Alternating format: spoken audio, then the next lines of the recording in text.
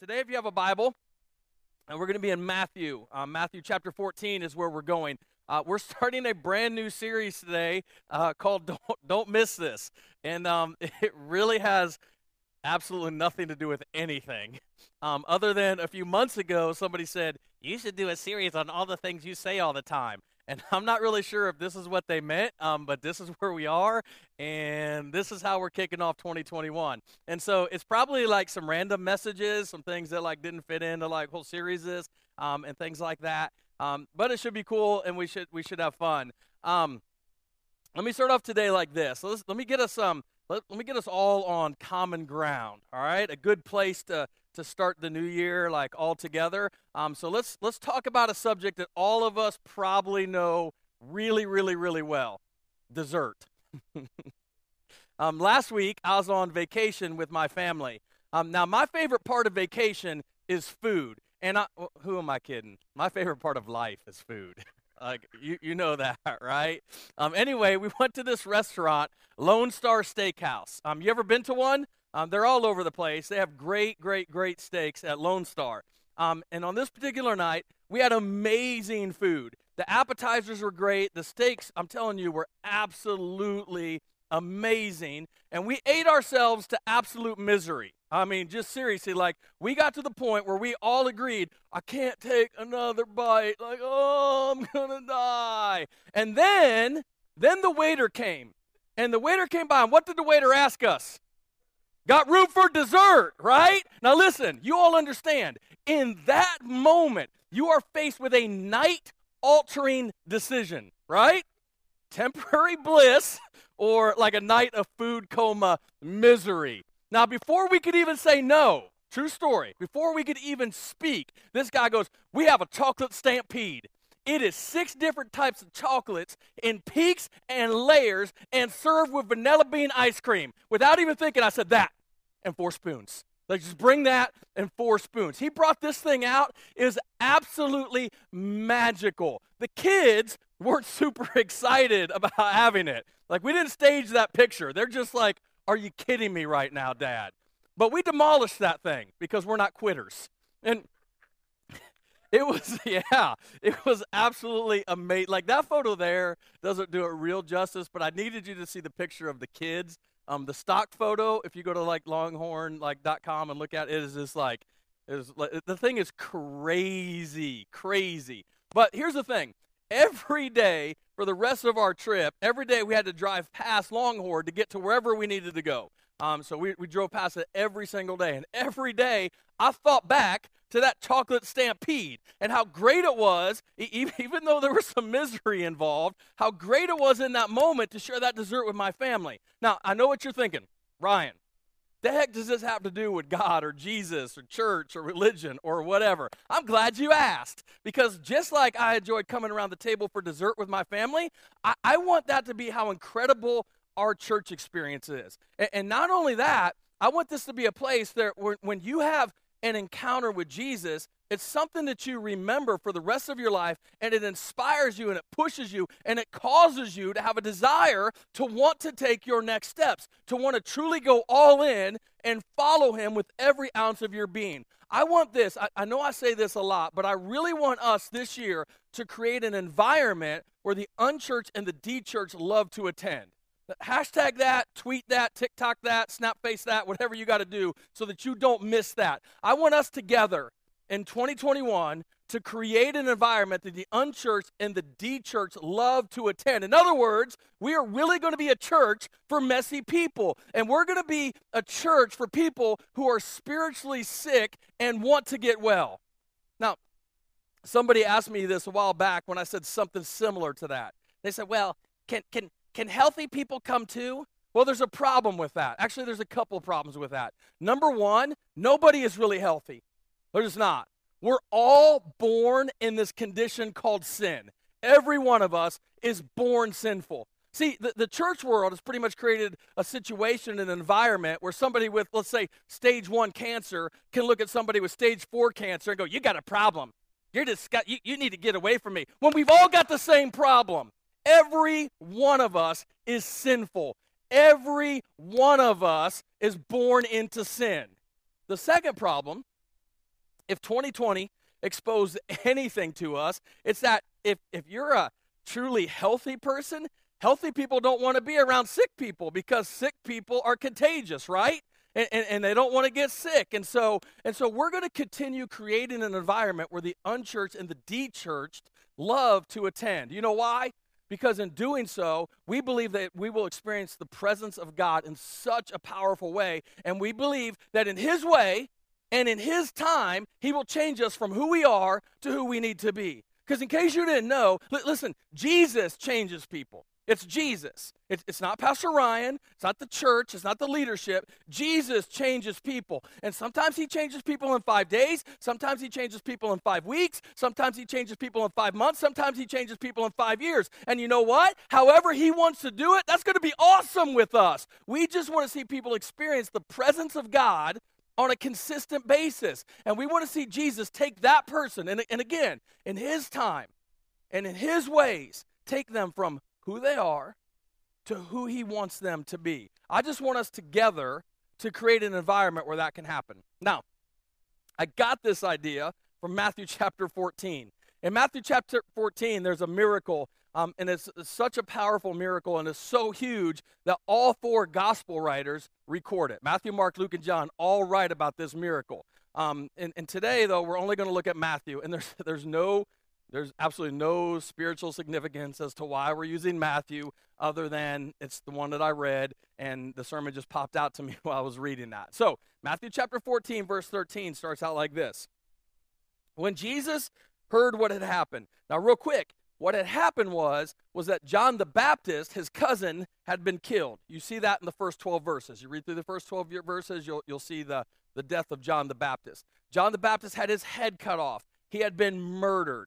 See, one of the things about Jesus that we forget sometimes is Jesus is fully God and fully man. We get the fully God part, all right? We understand that because we read about the miracles. We see He walked on water. He turned water to wine. He's healing people. He's bringing the dead back to life. We get all of that. We don't get the fully man part sometimes. The fully man part of Him, especially here in this text, He's experiencing some grief. He's kind of hurting a little bit. He's upset. This is a difficult time for Jesus.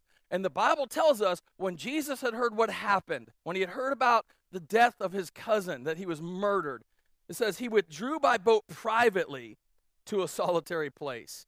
Now, let me ask this question. You ever wanted to get away?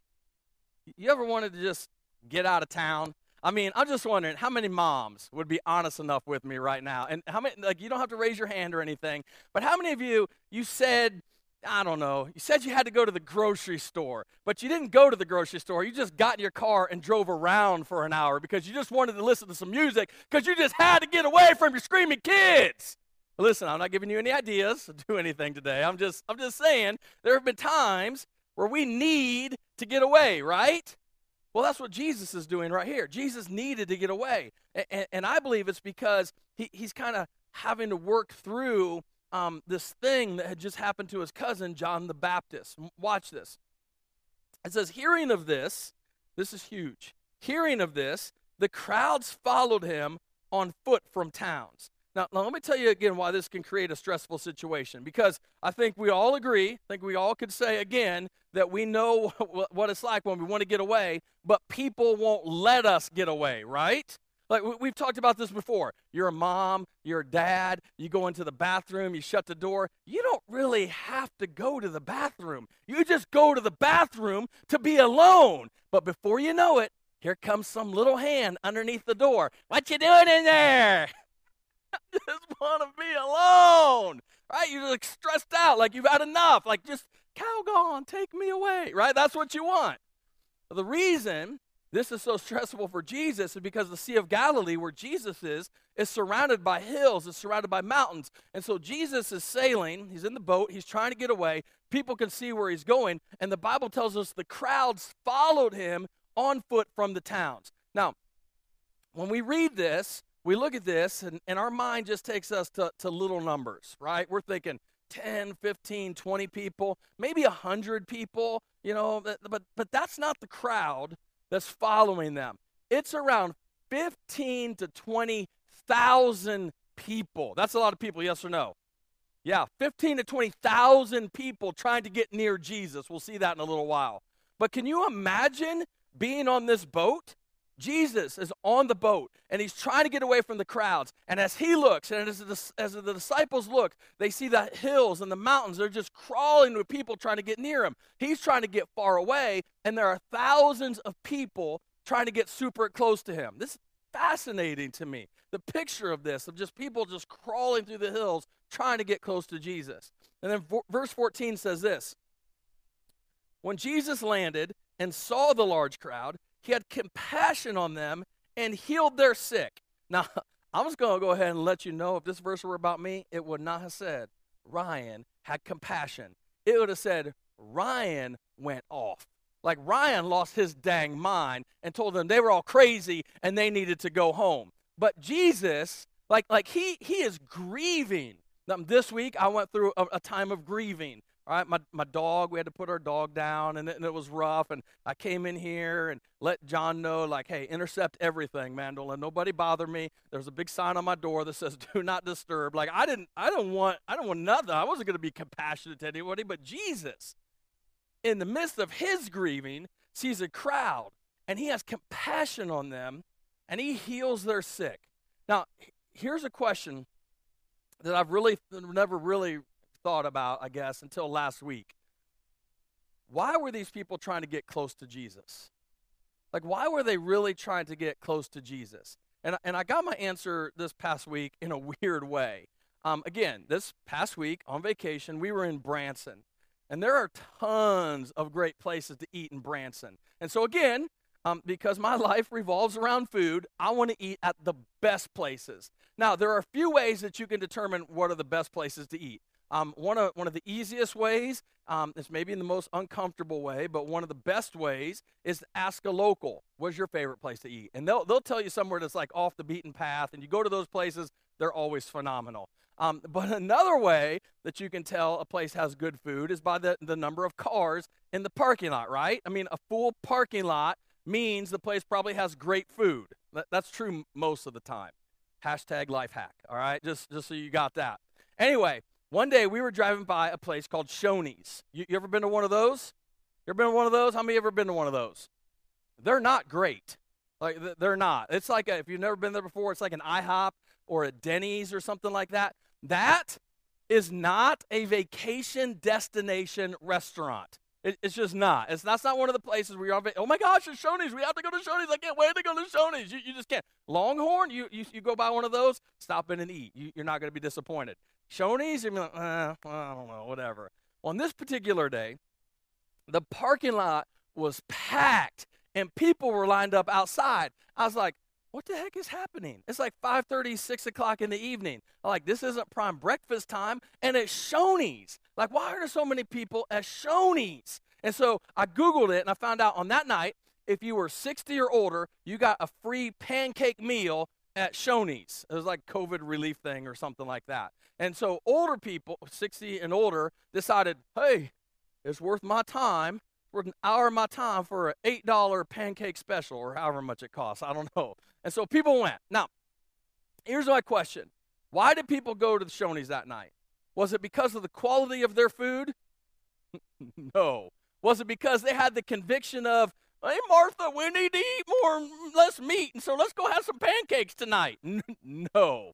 Why did they go to Shoney's in droves that night? Because it was free, right? Because they got something for free, because they wanted something, and Shoney's had it for free. Now, that's really important that you take that mindset into this text, because think about this. Why were these people following Jesus? Why were they following Jesus? Are they following Jesus because they want to pursue holiness? Most likely, no. Are they following Jesus because they want to put Jesus out in the middle of the field somewhere and sing worship songs to him for the next 3 hours?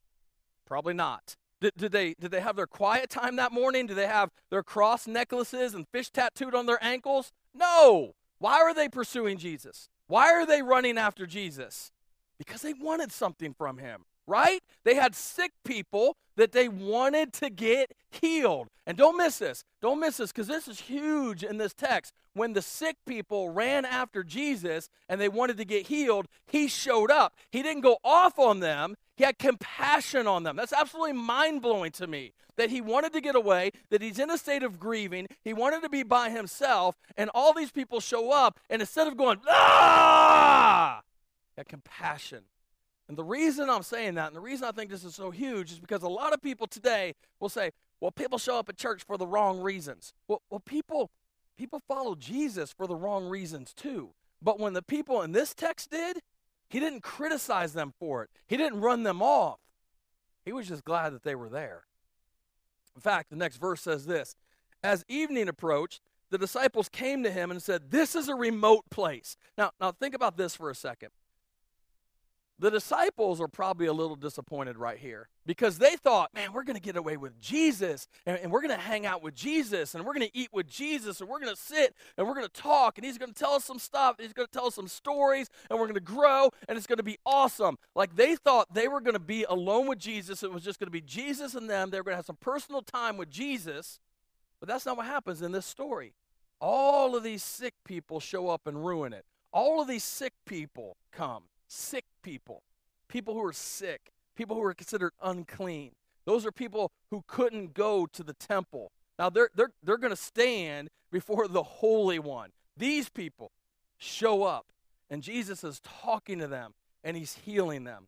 And so most likely the disciples are a little upset, and they're like, hey, this is a remote place. In other words, hey, Jesus, this is our place. Like we came in, like this is the place we come to hang. This is the place where we're at, where it's just us and us alone, nobody else. Like, we come here to focus on us. And look at this. They say it's a remote place, and it's already getting late. I mean, Jesus, you've been preaching for 4 hours, so we're going to need you to wind this thing down. It's already getting late. Send the crowds away so they can go to the villages and buy themselves some food. In other words, the disciples had the wrong idea here of what discipleship was.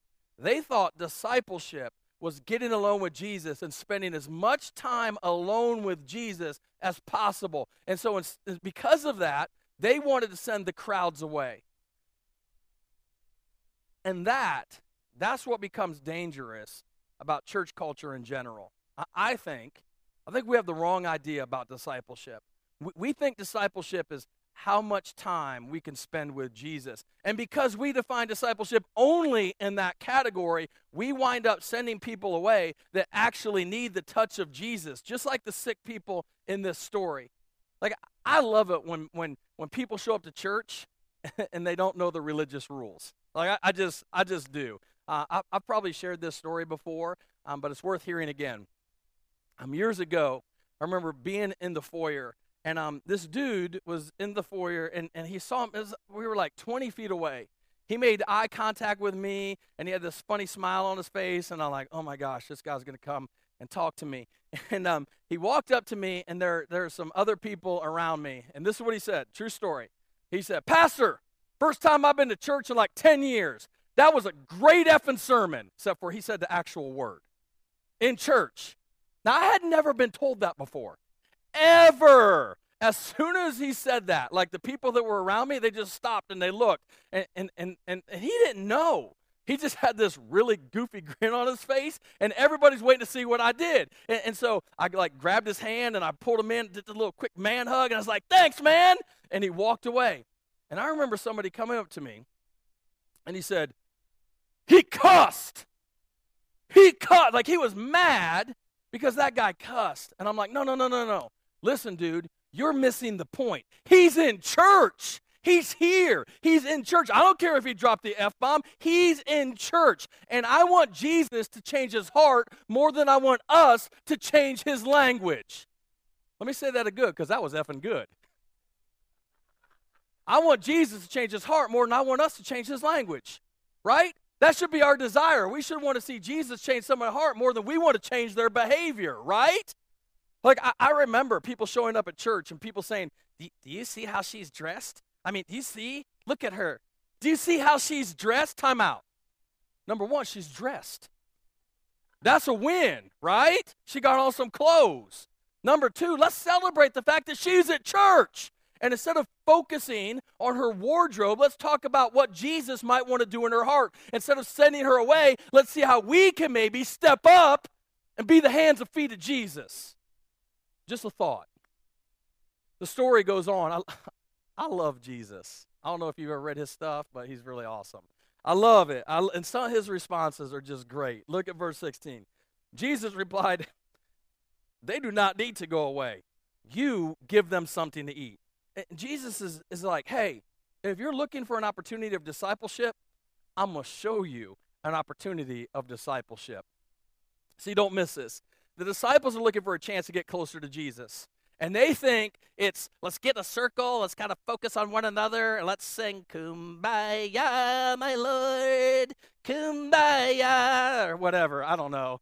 And Jesus is like, no, there's an opportunity here. But the opportunity for you is not to send them away. The opportunity is actually for you. Jesus says, you. It's for you to step up and do something. It's up to you to step up and you feed them. That was a problem with that. And the disciples bring this up. And it's a good point. Verse 17, they say, "We have here only 5 loaves of bread and 2 fish," they answered. Like Jesus, this is all we got. This is it. We got some loaves of bread and we got 2 fish. And there are thousands of people. What are we going to feed them? Now, for the longest time, I thought that these were like huge fish. But honestly, it wouldn't have mattered if these are whales. They could not have fed 15 to 20,000 people, right? And so, I don't know. There's debates and people, you can read all kinds of stuff about how big the loaves of bread were and how big the fish were. I don't know. All I know is right here in this text, the disciples say, we have only 5 loaves of bread and 2 fish. In other words, hey, Jesus, dude, we got some stuff.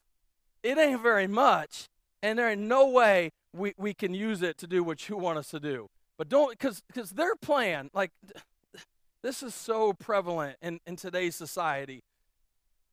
Their plan initially was to take the 5 loaves and the 2 fish and get alone with Jesus and split it only amongst themselves. And let me ask you this. How far do 5 loaves and 2 fish go amongst 13 people? You got 12 disciples and Jesus. So 13 men, right? If it would have been 13 women, maybe it's got a shot, because I've seen how some of you eat. Put a little bit on the crackers. I don't know. But listen, at the end of the day, at the most, the disciples and Jesus, they get a small snack, right? I mean, it's 5 loaves of bread and it's 2 fish. They get a little bit. And everybody else goes away, and the sick people go away starving. How many environments has the church created where people get together in small groups and have small snacks and then ignore the spiritually starving people in the world, all in the name of discipleship? And Jesus right here says, no. We're going to redefine discipleship right here, right now. Like right now, in this moment, I'm going to show you what discipleship really is. And look what he does. He says, you give them something to eat. They respond, we don't really have anything. This is all we got, Jesus. 5 loaves and 2 fish. But watch this, verse 18. Jesus says this, "Bring them here to me." I love how bold and audacious this is. "Bring them here to me," he said. Let me kind of set this up like this. Think about it like this. In football, the college football championships are set. You got Alabama and Ohio State is horrible. Nobody's going to watch it. NFL playoffs getting ready to start today, or to determine who's going to play today, right? They start next week. In football, right? They use a football illustration. We all understand you want to get the ball in the hands of a playmaker, right? Like, I'm not a Chiefs fan at all right? I'm not. But when Mahomes gets the ball, you have a chance, right? If you're losing and Mahomes has the ball, like, you got a shot, because that dude is a playmaker. Love him or hate him, you got to admit, dude is a playmaker. He makes things happen. Whoever it is on your team, on your team, on your favorite team, you know who the playmaker is. You understand. You get the ball in the hands of a playmaker, you have a better opportunity to win the game. Yes or no? Yes. See, Jesus is like the ultimate playmaker. And here's what Jesus did. Don't miss this. Jesus didn't say, well, you don't have enough. I don't know what we're going to do. Jesus said, Bring it here, boys. Put it in my hands. I know what you got. Doesn't seem like it's enough, but put it in my hands. And don't miss this, don't miss this, don't miss this, don't miss this. Jesus is showing the disciples that discipleship isn't necessarily about circling up. Discipleship includes an element called giving. Everybody got nervous, right? Here we go. He's going to talk about money. But your person, this is not a money sermon, all right? Just hold on. Because listen, watch this. Jesus didn't say, well, give me 3 loaves and 1 fish. Jesus said, hey, take all you got. Trust me. Take everything that you got. Go all in. Give it all to me. Take what you've got and put it in my hands. See, this is where some people say, well, you know, we just need to focus on educating more people on the Bible. Well, that's a good start. But knowledge doesn't equal spiritual maturity. It just doesn't. It doesn't. Listen, I'm all for Bible study. I study the Bible every single day, right? Don't leave out of here and say, Ryan didn't study the Bible. Blah, blah. I've never said that, and I never will say that. Study the Bible. But you need to understand, knowledge doesn't equal spiritual maturity. Because if knowledge equaled spiritual maturity, then Satan is the most spiritually mature being on the planet. Because he knows more than anybody. Nobody knows more than him. But true knowledge translates to activity. And one of the activities that Jesus wants his followers to do is to be willing to give, especially when there's a clear need. Now, let me just pause and say this. I'll throw some money stuff in here. I do want to say thank you. Thank you to those who financially give to Central Church. Because of the way that you're giving, we're able to create an environment where the unchurched and de-churched love to attend. And giving is going really well right now. So just want to throw that in there, and I'll move on. Jesus says this, bring them here to me. And then it goes on to verse 19. He directed the people to sit down on the grass. Now, to me, that's one of his biggest miracles right there. You get 15 to 20,000 adults to sit down. That's a miracle in and of itself. But anyway, they sit down on the grass, taking the 5 loaves and the 2 fish and looking up to heaven. He gave thanks and broke the loaves. Watch this. Then he gave them to the disciples, and the disciples gave them to the people. So the second mark of a disciple, not only will the disciple give, but a disciple will serve. Look, think about this. Jesus didn't make it rain down manna. And he could have, right? And that would have been cool. Like in the Old Testament, he kind of rained down bread from heaven. They woke up in the morning, there was bread all over the ground, and they ate, and they had enough for the day. He didn't do that. He gave the food to the disciples, and the disciples served the people. The disciples. So don't miss this. The people who wanted to send them away wound up being the people that serve them. I think that's huge. And I think all of us, I think we would see an incredible change in our world today if Christians would actually learn to serve the people that we've habitually slandered for years. Let me say that again.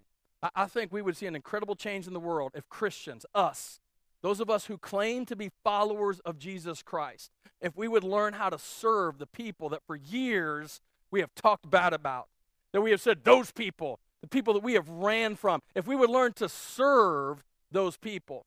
Because see, while the disciples said we need to send them away, Jesus said, no, you need to give and you need to serve. And when you do that, I'm going to make a difference. Now see, here's the real cool thing about Jesus. You just can't outgive him. You can't. Can't outdo him, you can't outgive him. Because look at this, verse 20. Verse 20 says they all ate. They all ate. How many of them ate? All. They all ate and were satisfied. Now, quick question, and this is not a trick question. This is an easy softball question. This is a yes or no question. If 12 disciples and Jesus would have eaten 5 loaves and 2 fish, would they have been satisfied, yes or no? No, absolutely not. But because they took what they had and they put it in the hands of Jesus, because they were willing to serve, even though they didn't understand how this was happening, the Bible says everyone ate and was satisfied. And then look at this. And the disciples, they're still serving here.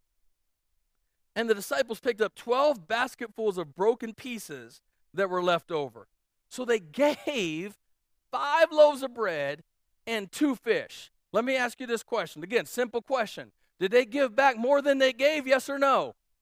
Yes. No, stop. I'm not going health and wealth here. All right. I'm not that guy. I'm not saying if you give God $100, brother, He will give you a brand new Hellcat. Now, if that happens, let me know, because I'd love to throw $100 your way. Like, seriously. Like, that has never happened to me. I've never written a check for $100 and a new Hellcat is in my driveway. That doesn't happen. But I am telling you, I will tell you, that you cannot outgive God.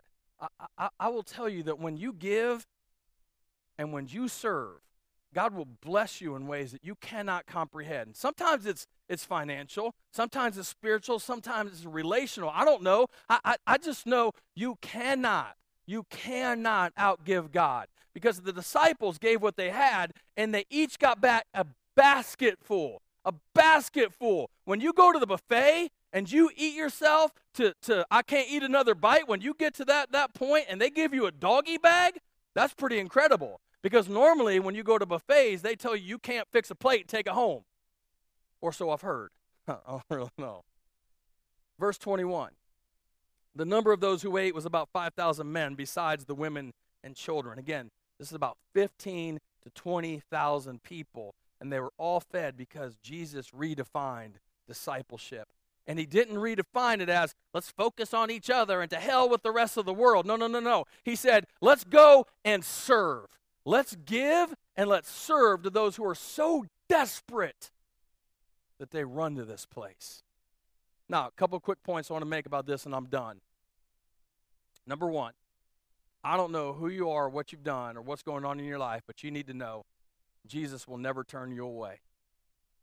Jesus will never, ever, ever turn you away. And you say, I know. People are idiots. I know. Churches do stupid things. But Jesus will never, ever, ever turn you away. He just doesn't turn people away. The second thing is, this passage has really caused me to reflect on what's going on here at Central Church, and where do I really want to see us go this year. I wrote this down last week, and this is, I'll read this to you in a second, but this is what we're going to be about, and why it matters, and I think why it should matter to every one of us as individuals. This is our why, if you will, of 2021. Central Church will be a church where it's clear that you are our why. Central Church will be a church where no matter who you are, or where you've been, or what you've done, or what's been done to you, or when it happened, you are welcomed. Central will be a church where confession does not lead to exclusion. Central will be a church where hurt people can find healing, and the hopeless can find a reason for living. Central will be a church where, despite our shortcomings, we experience the presence of God in such a way that we know that He is real and His love is unconditional. Central will be a church where everyone understands the ground is level at the foot of the cross, and we understand that grace is not just for the lost, but also for those who have been found and have fallen. Central will be a church where you don't have to believe what we believe to belong to our community. Central will be a church where our weapon of choice is not a bullhorn we scream into, but rather a serving towel we place over our arms. What happens with a church like this? In a church like this, lost people start getting found, and found people start getting grown up. In a church like this, the excluded start getting included, and the poor start getting served. In a church like this, the hopeless find joy, and the weak become strong. In a church like this, the gates of hell get pushed back a little further in our community, and God gets the glory for it all. No. We will not just be another church. We will be a church where messy people can show up and Jesus changes them in His time. We will be a church where change takes place and purpose comes alive. Let's pray.